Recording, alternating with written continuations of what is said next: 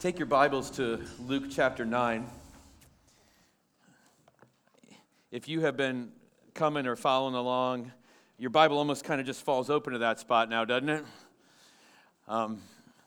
Taking our time going through the Gospel of Luke. But before we talk about Luke, I had the privilege to attend our missions committee meeting this past Tuesday night, and our missions committee is doing some exciting, good things. And we're so blessed to be able to partner with some really neat people around the world.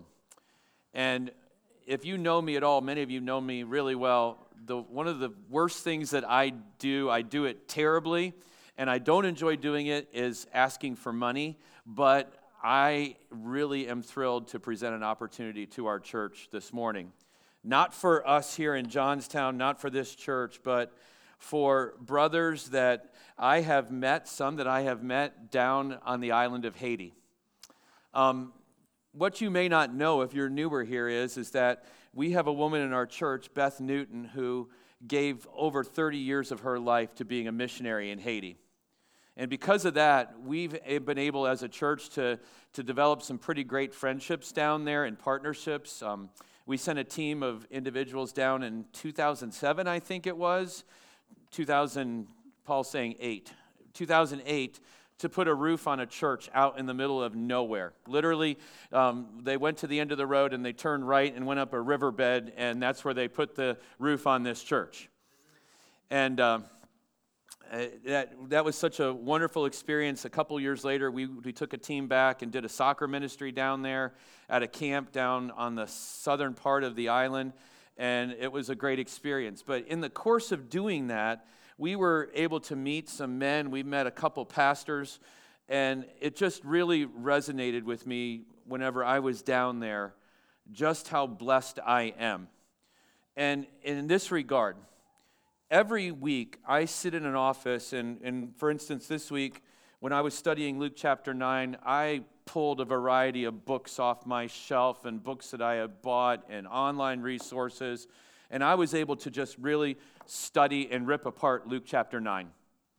Those of you who like to study the Bible, you know how good a good resource is. Those of you who are students of the Word, maybe you don't study that deep, you know the benefit of a good study Bible. How many of you benefit from a good study Bible and the notes in that? These brothers down there, they literally faithfully work all week to provide very little for their families, and they pastor churches that are on spots that you can't even find on a map. And they do it with many of them just a New Testament, some of them. They don't even have a copy of the whole scriptures. And when we were in Haiti, I believe it was 2009, I had the opportunity to meet a friend of Beth's named Johannes. Johannes is a German man, and so I couldn't really talk to him except through Beth, who she's talking to him in French, and I'm talking in English, and Beth's making sense of it all. And Johannes has been in Haiti for decades, training men to be pastors. And right now, he's training 30 men to be pastors. And what that means is these men literally are giving up a week of their time and traveling by foot, by bus, by moped, hundreds of miles to come meet with Johannes and do a week of intense theological training, then going back for a week and then coming for another week. These guys are doing it with scraps of Scripture. We've been presented an opportunity as a church. Beth is going to be flying to Haiti the Friday after Easter. Johannes has made the need known to us for $2,000. For $2,000, that's $67 a man. I know I sound like a TV ad, don't I? I sound like a bad TV ad right now, don't I? Go ahead, say, and I'm really bad at it, aren't I? But for $67 a man, we can supply these men with a French study Bible, with a dictionary, and with a concordance. Stuff that you and I take for granted. And so, I don't know, if you're new to the church, you may not realize this. It's been a couple years since we did it because we didn't even have church last year on Easter. Every year at Easter, we do an Easter love offering. And this year for our Easter love offering, we want to collect this money and we want to send it down with Beth to Haiti. I think we can do that, can't we, church? I think we can do that. And whatever comes in over and above that, we have some great opportunities in Nigeria to also further theological training there in Nigeria. I think we can do that. And I think we can do that and express our love for Christ in that and really encourage the church around the world. So I've made you aware of this opportunity. My sales pitch is turned off. I won't do this again for another 6 months because I really stink at it. Luke chapter 9. If you're visiting with us this morning, welcome. We're so glad you're here. And you're kind of parachuting in. If you've been with us all along, we've been going verse by verse, chapter by chapter through the book of Luke. And we come to Luke chapter 9 and verse 37. And I have a question for you this morning. I want you to put yourself in the mind. Last week we saw Peter, James, and John up on the mountain of transfiguration, and they see Christ in all his glory. And I want you to put yourself in their shoes for a second. Can you do that with me? Put yourself in their shoes. You have just seen a remarkable thing. You have seen Jesus' glory revealed, the way he appears when he's in heaven. You've seen him in the fullness of this glory, and then you have to leave and you have to come down off the mountain. You have to leave and you have to come back to the world. Okay? How many of you would be happy to do that? Peter, James, and John, if you remember, Peter suggested, hey, let's just build some booths up here. Let's just stay here. This would be a really good thing. Let's just stay here. And here's the thing. You know, if I had the opportunity to see Jesus in conversation with Moses and Elijah, I would probably want to stay too. And when I came off the mountain, I probably would not transition well. Anybody else with me? These guys didn't transition well either. And we're going to see that this morning in Scripture. What's interesting is if we had the time, I would lay aside Matthew's account and Mark's account and Luke's account of this. And one thing that would be really striking to us is how Luke plays the editor in this. You know, when you watch the news, or what they call the news anymore, or you read an article, you do realize that there's a lot more footage that you didn't see, right? And when you read a newspaper account, you realize there's a lot more questions that were asked, and there was a lot greater and deeper responses that were given. In our text here this morning, Luke does some editing. He cuts some stuff out. And we have to ask ourselves, why are you doing that, Luke? Well, I think we get the answer in the one detail that Luke puts in that the other two gospel writers don't. And we'll find that in one of the verses of Scripture this morning. We'll find that in verse 43 of our text. But Luke intentionally cuts some of the dialogue out. He cuts some of the lengthier dialogue that Jesus goes through with his disciples and that Jesus goes through with the father of this boy that we're about to meet. And the reason he does that is Luke wants to connect this event to the event that's just happened on the day before.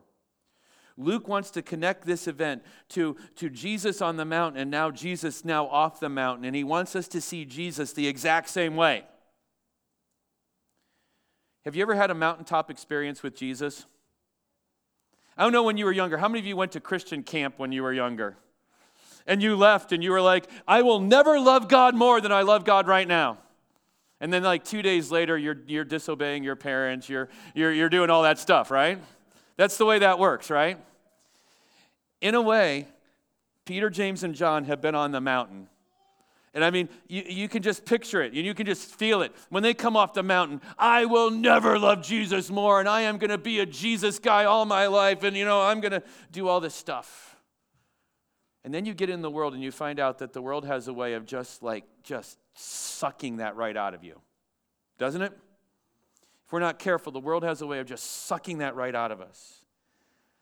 And so this morning, before we leave here, I want us to see that Jesus is majestic when he's on the mountain, and Jesus is just as majestic in the nitty-gritty details of this earthly life. He's just as majestic. And whether or not we choose to see that doesn't stop the fact that our Savior is always glorious. He's always powerful, and he's always majestic. So, take your Bibles. Let's look at Luke chapter 9. We're going to begin reading in verse 37, and we're going to read down through verse 45 this morning. On the next day, so this is the day after the transfiguration, on the next day, when they had come down from the mountain, a great crowd met him. And behold, a man from the crowd cried out, "Teacher, I beg you to look at my son, for he's my only child. And behold, a spirit seizes him, and he suddenly cries out. It convulses him so that he foams at the mouth, and it shatters him and will hardly leave him. And I begged your disciples to cast it out, but they could not." Jesus answered, "O faithless and twisted generation, how long am I to be with you and bear with you? Bring your son here." While he was coming, the demon threw him to the ground and convulsed him. But Jesus rebuked the unclean spirit and healed the boy and gave him back to his father.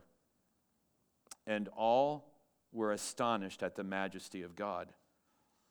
But while they were marveling at everything he was doing, Jesus said to his disciples, "Let these words sink into your ears. The Son of Man is about to be delivered into the hands of men." But they did not understand this saying, and it was concealed from them so that they might not perceive it. And they were afraid to ask him about this saying. Let's pray this morning.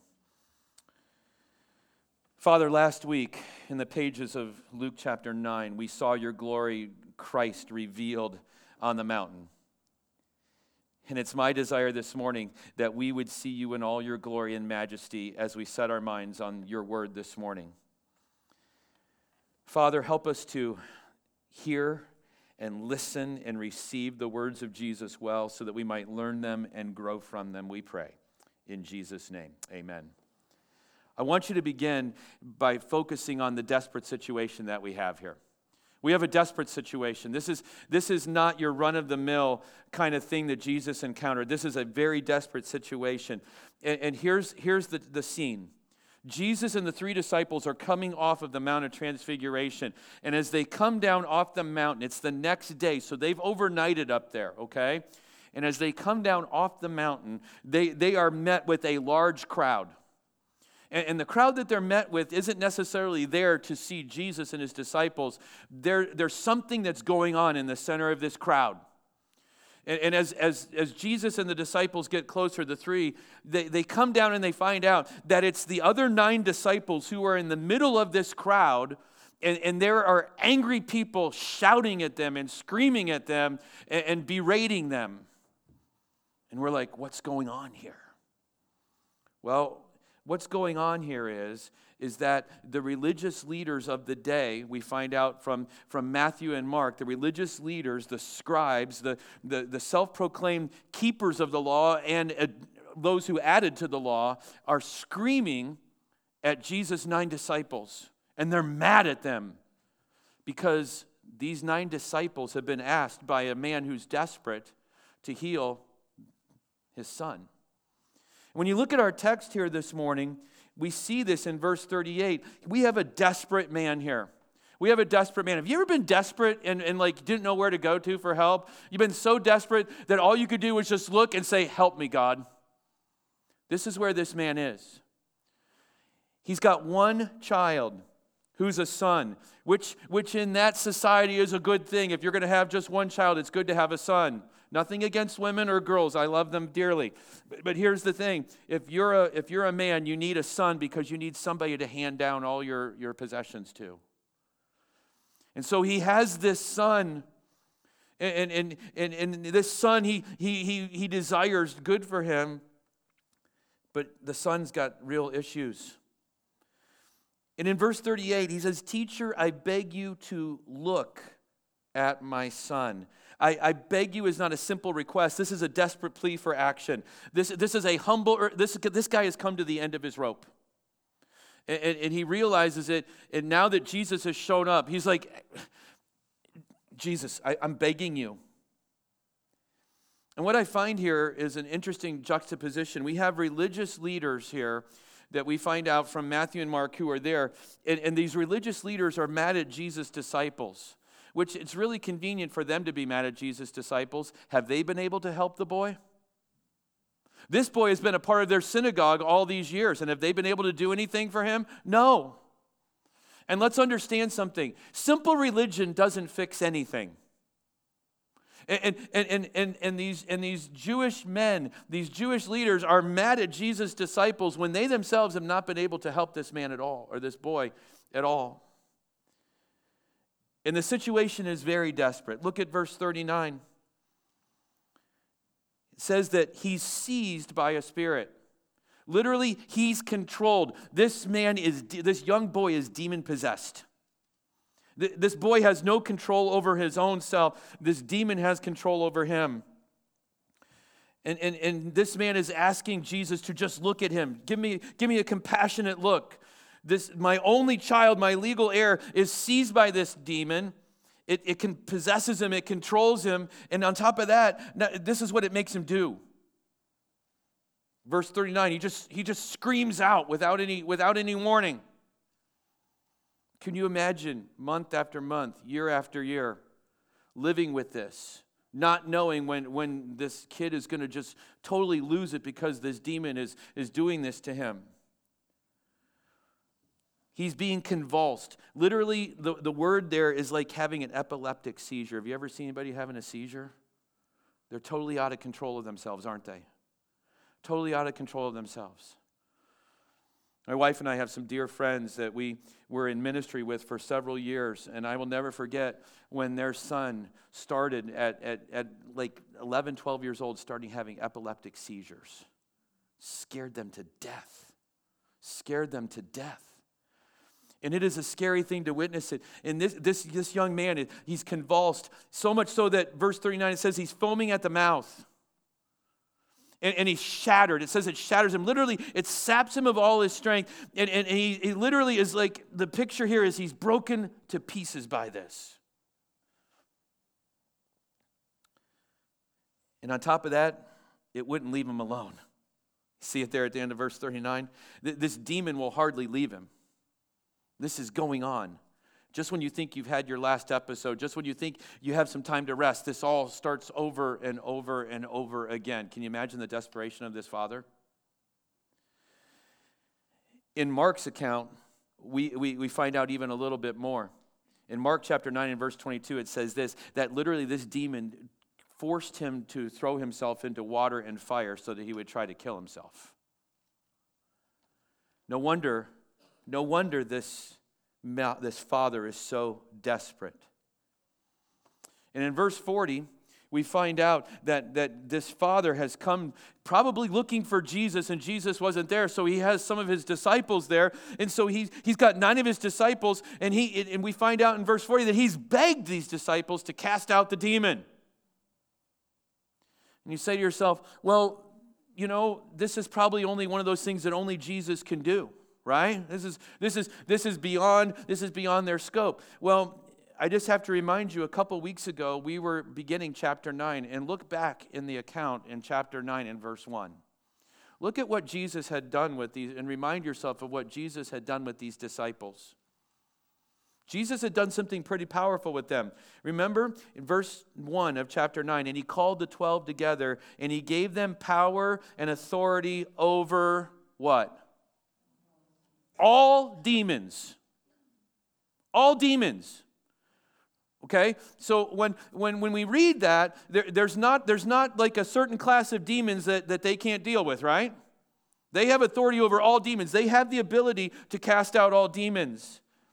And we read nothing, and as we have gone through this account, there is nothing that has changed when Jesus fed the 5,000, when Peter confesses Jesus as the Lord, as Christ, when we go up on the Mount of Transfiguration, nothing has changed with these disciples.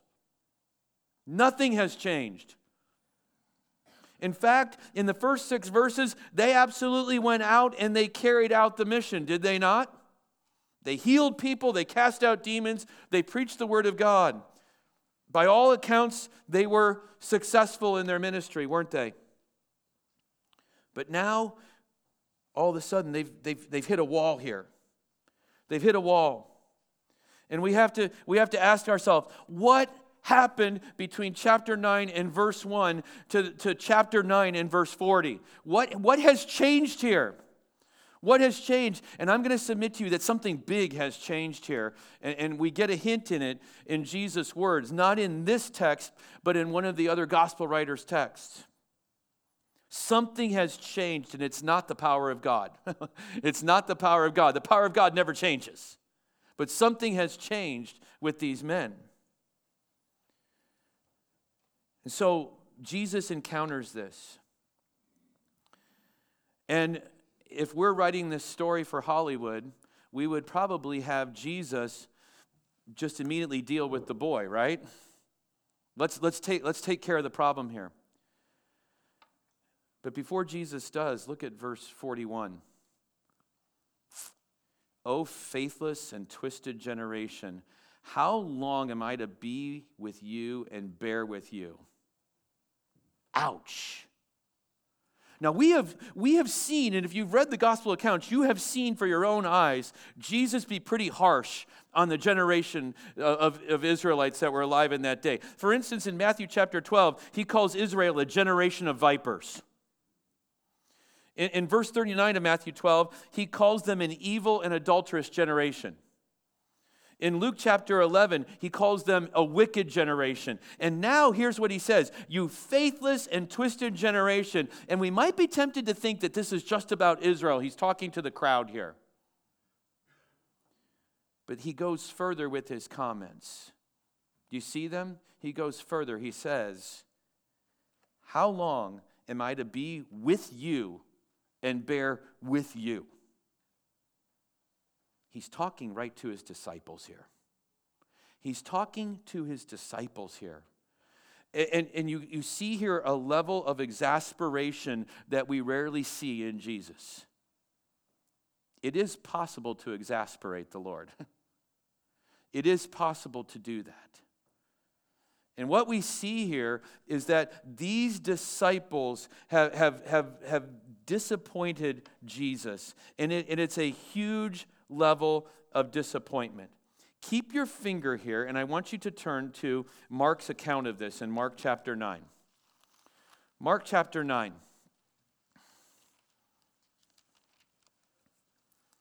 I told you that Mark did this kind of differently, and that Luke edited some things out. After Jesus heals the boy in Mark chapter 9, Mark gives us the wrap-up, if you will. He gives us the post-game of this. So verse 27 in Mark 9, but Jesus took him by the hand and lifted him up, and he arose. And when he had entered the house, his disciples asked him privately, why could we not cast it out? Okay, so let's just stop there for a second. He's healed, they go to a house, and the disciples are probably, would you be a little embarrassed that you couldn't dealt with this situation? I would be embarrassed. And so they get in the house, and they're with Jesus, and they're like, what happened out there? Did you change the agreement that we had here? Are we not allowed to cast out demons anymore? Did something just change here? And notice what Jesus' answer to him is. He said to them, this kind cannot be driven out by anything but special powers. By anything but me. No, what's it by? By prayer. By prayer. Now that we know that, go back to Luke chapter 9. And Jesus' initial words of rebuke are interesting for us. O faithless and twisted generation. O faithless and twisted generation. Here's the problem.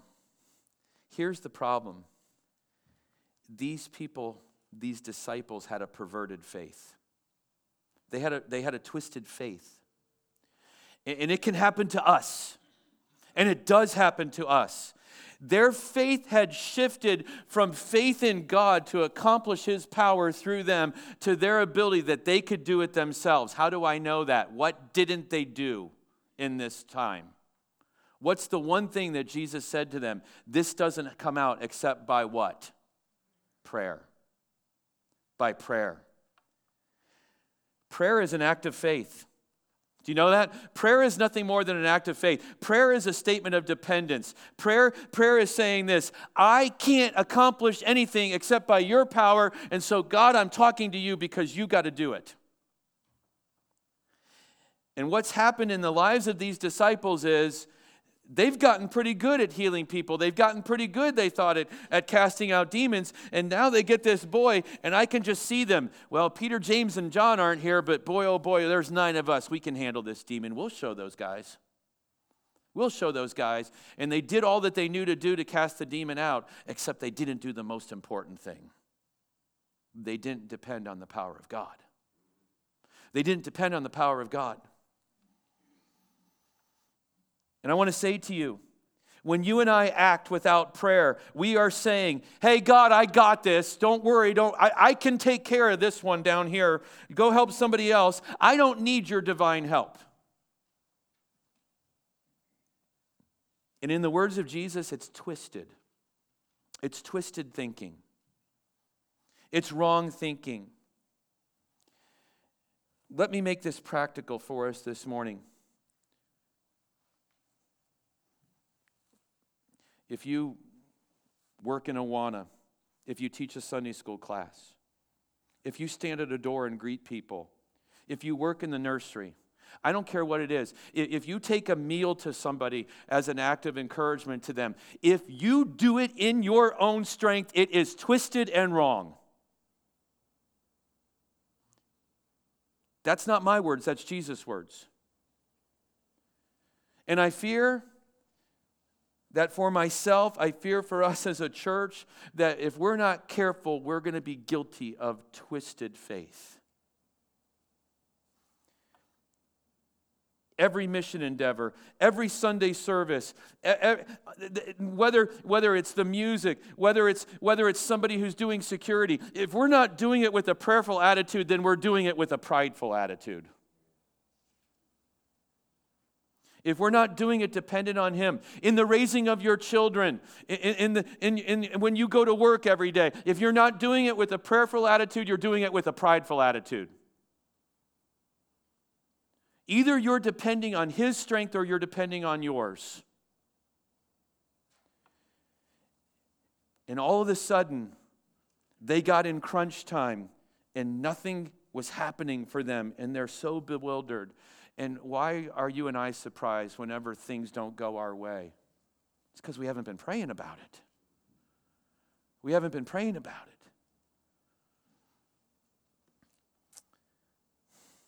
When was the last time, Awana worker, that on your way driving to church for Awana, you just prayed on the way here? Youth worker, working in Impact, when was the last time when you drove into the parking lot, Lord, give me strength to do what I need to do tonight for your glory, for your purposes?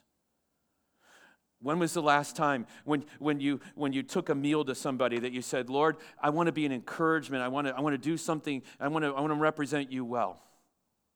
I'm dependent on you. Notice what Jesus does, though. After doing this, he then, verse 42, as the sun is coming, the demon takes one last opportunity to show just how much influence he has. And he throws the boy on the ground, and what Jesus does is he rebukes the unclean spirit. I think Matthew's gospel tells us this. He tells the demon, leave him and never come back. I like that. Leave him and don't come back. You see, when Jesus does it, he does it fully, doesn't he? He doesn't just do it halfway. He says, leave him and don't come back. Mark tells us that they all feared that he was dead. He was just laying there motionless. And I'm sure the crowd is ready to say, oh, look what you did now. You killed him, Jesus. And Jesus lifts him by the hand and takes him to the Father and says, here's your boy. He gives him back to his father. And notice the response then in verse 43. Notice the response. Luke is connecting this to the Mount of Transfiguration. And this is what he's connecting. They are astonished at the majesty of God. When was the last time that you opened your eyes and looked around and were amazed at the power of God? I just want to tell you, He's as glorious down here at the base of the mountain as He is up on top of the mountain. He is. And too often, because we're doing things in our own effort, we're too busy to see how glorious and how powerful he is and what he's accomplishing. Just as the 3 disciples were amazed by Jesus' glory on the mountain, these people are astonished. They're absolutely blown away by what they've just seen here.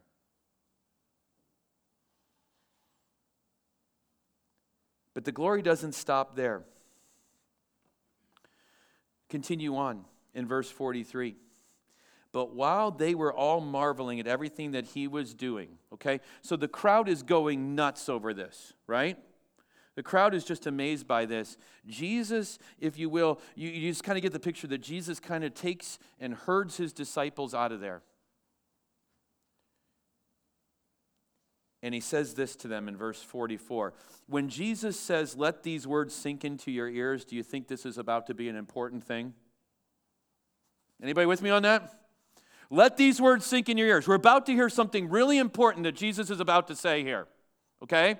And he's addressing this to his disciples. And he's saying to them, hey, don't just listen to this. Fix your minds on this. Understand this. Contemplate this. And if I'm there, I'm thinking this. He's about to say something really huge and really cool. He's probably going to announce that he's ready to overthrow Rome. Right? It's on, man. Let's go. Let's go. And here's what he says. Here's what he says. The Son of Man is about to be delivered into the hands of men. What? Are you kidding me? This is the second time in a short span of a little over a week that Jesus has said this to them. Okay? Okay? Just go back up. When Peter calls Jesus the Christ in verse 22, what does Christ say to the disciples? Let's go back up and look at it. Verse 22. This is about 8-9 days prior to this.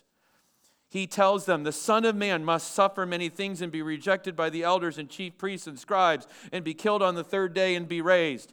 And then he goes into this call of discipleship for them. And what we find out is that up in verse 22, the disciples really weren't paying attention because it didn't really sink in. And so now he says to them in verse 44, hey, understand this. Let these words sink in. I'm about to be delivered over to men.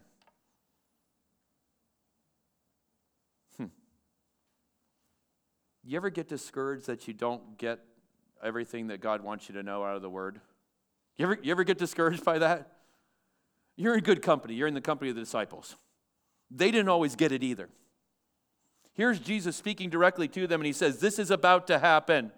And this is not glorious news to these disciples.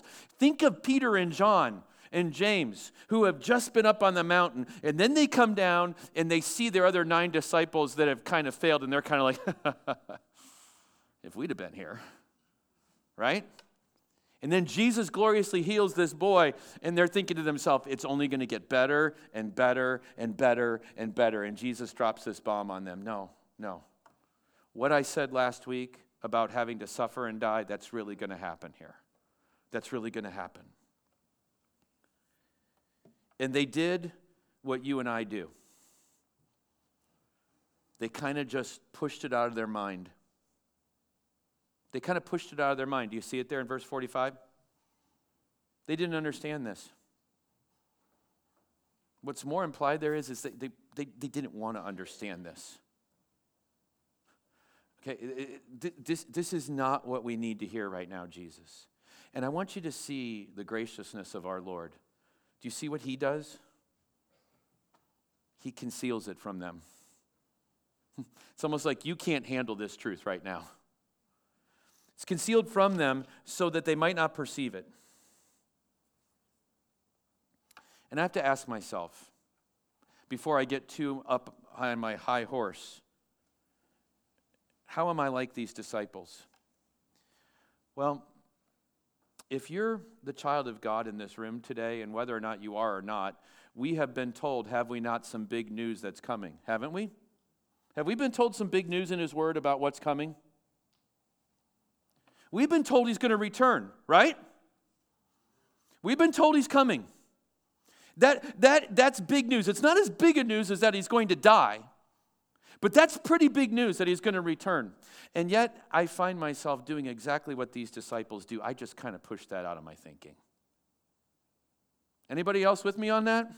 I just kind of push that out of my thinking, and I'm just going to go on with my life, and I'm just going to do my thing, and I'm going to go with my flow here, and I don't really want to be interrupted with your plans, God, and it doesn't matter whether or not I want to be interrupted. He's still going to come back. And in light of him coming back, he's made several commands to me and to you. One, we're told to work, right? Go to work. I'm about to return. And here's the thing that I know about myself. If I can put out of my mind that he's going to return, then I don't have to be accountable in my mind for what I need to do in preparation for his return.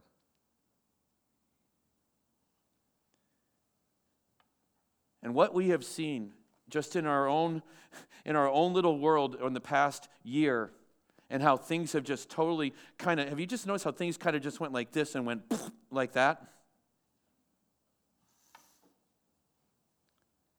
What we're seeing is God's at work, and Christ's return is closer than it's ever been. I don't know when it's going to be. But we can't be like these disciples and just ignore that big news. Because the picture of a dying Messiah didn't fit in their mind, in their twisted thinking of what Jesus should be. He's the powerful, all-glorious one who should be throwing off Rome, right?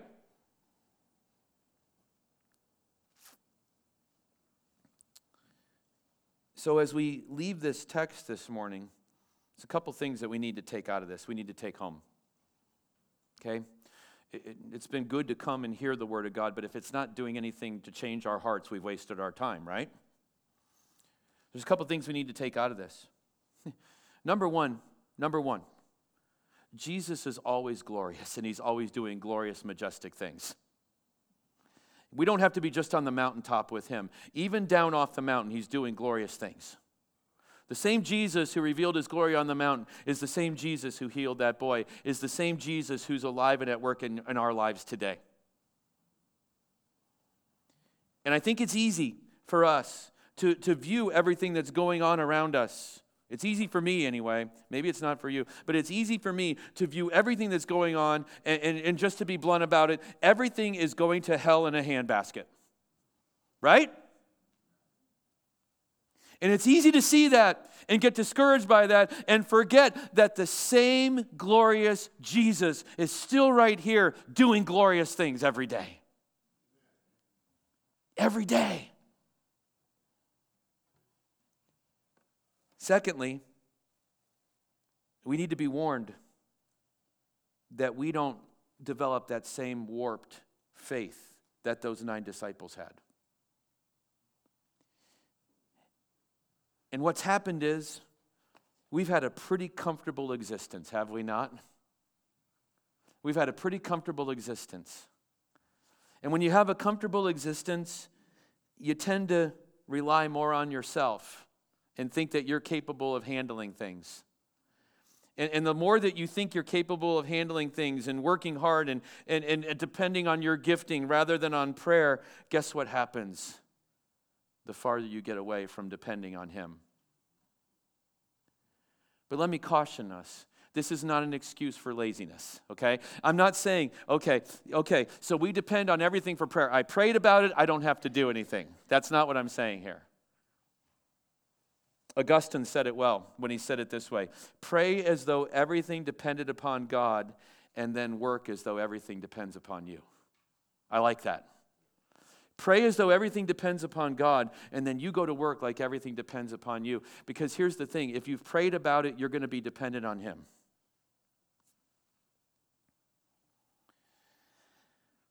What we're going to find out when Paul opens the text to us next week, when he preaches, is that they didn't get it right away. They didn't get it right away. Let's preview and look ahead to verse 46. An argument arose among them as to who was the greatest.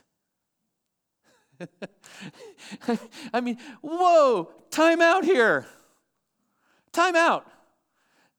You guys failed miserably. You failed miserably with the epileptic kid who was controlled by the demon. You would think that they might be humbled, right? You might think that, right? No. 12 men with lots of testosterone get in a room together and they have an argument as to who's the greatest. And this isn't an argument over LeBron and Jordan. This is about themselves. Who's the greatest? And you know what that tells me? How quickly we will forget. Who is the majestic one? Who is the greatest one? It's Christ. It's Christ.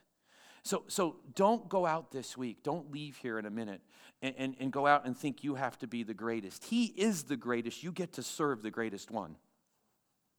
You get to serve the greatest one. You get to be the ambassador of the greatest one. That's a great thing, isn't it? We don't have to worry about being great. He is the great one. Father, forgive us for warped faith. Forgive us for that just terrible, ugly mixture of, yeah, I'm a Christian, but I can do all these things, and I don't really need the power of God, and break us to the point that we understand that there is nothing good that we can accomplish apart from you first doing it through us. May we learn from this. May we see where the disciples faltered so that we may not falter in the same area. Forgive us for dependence upon ourselves.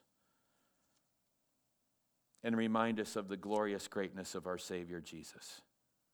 We love you. May we represent you well as we leave from here. May we serve you well. God, may we love each other well this week. Be an encouragement to one another. Show hospitality to one another. May we be kind to one another. May we forgive one another. May we serve one another this week. In a world that's not doing any of those things. Because we love you and we love one another, we pray. In Jesus' name, amen. You are dismissed.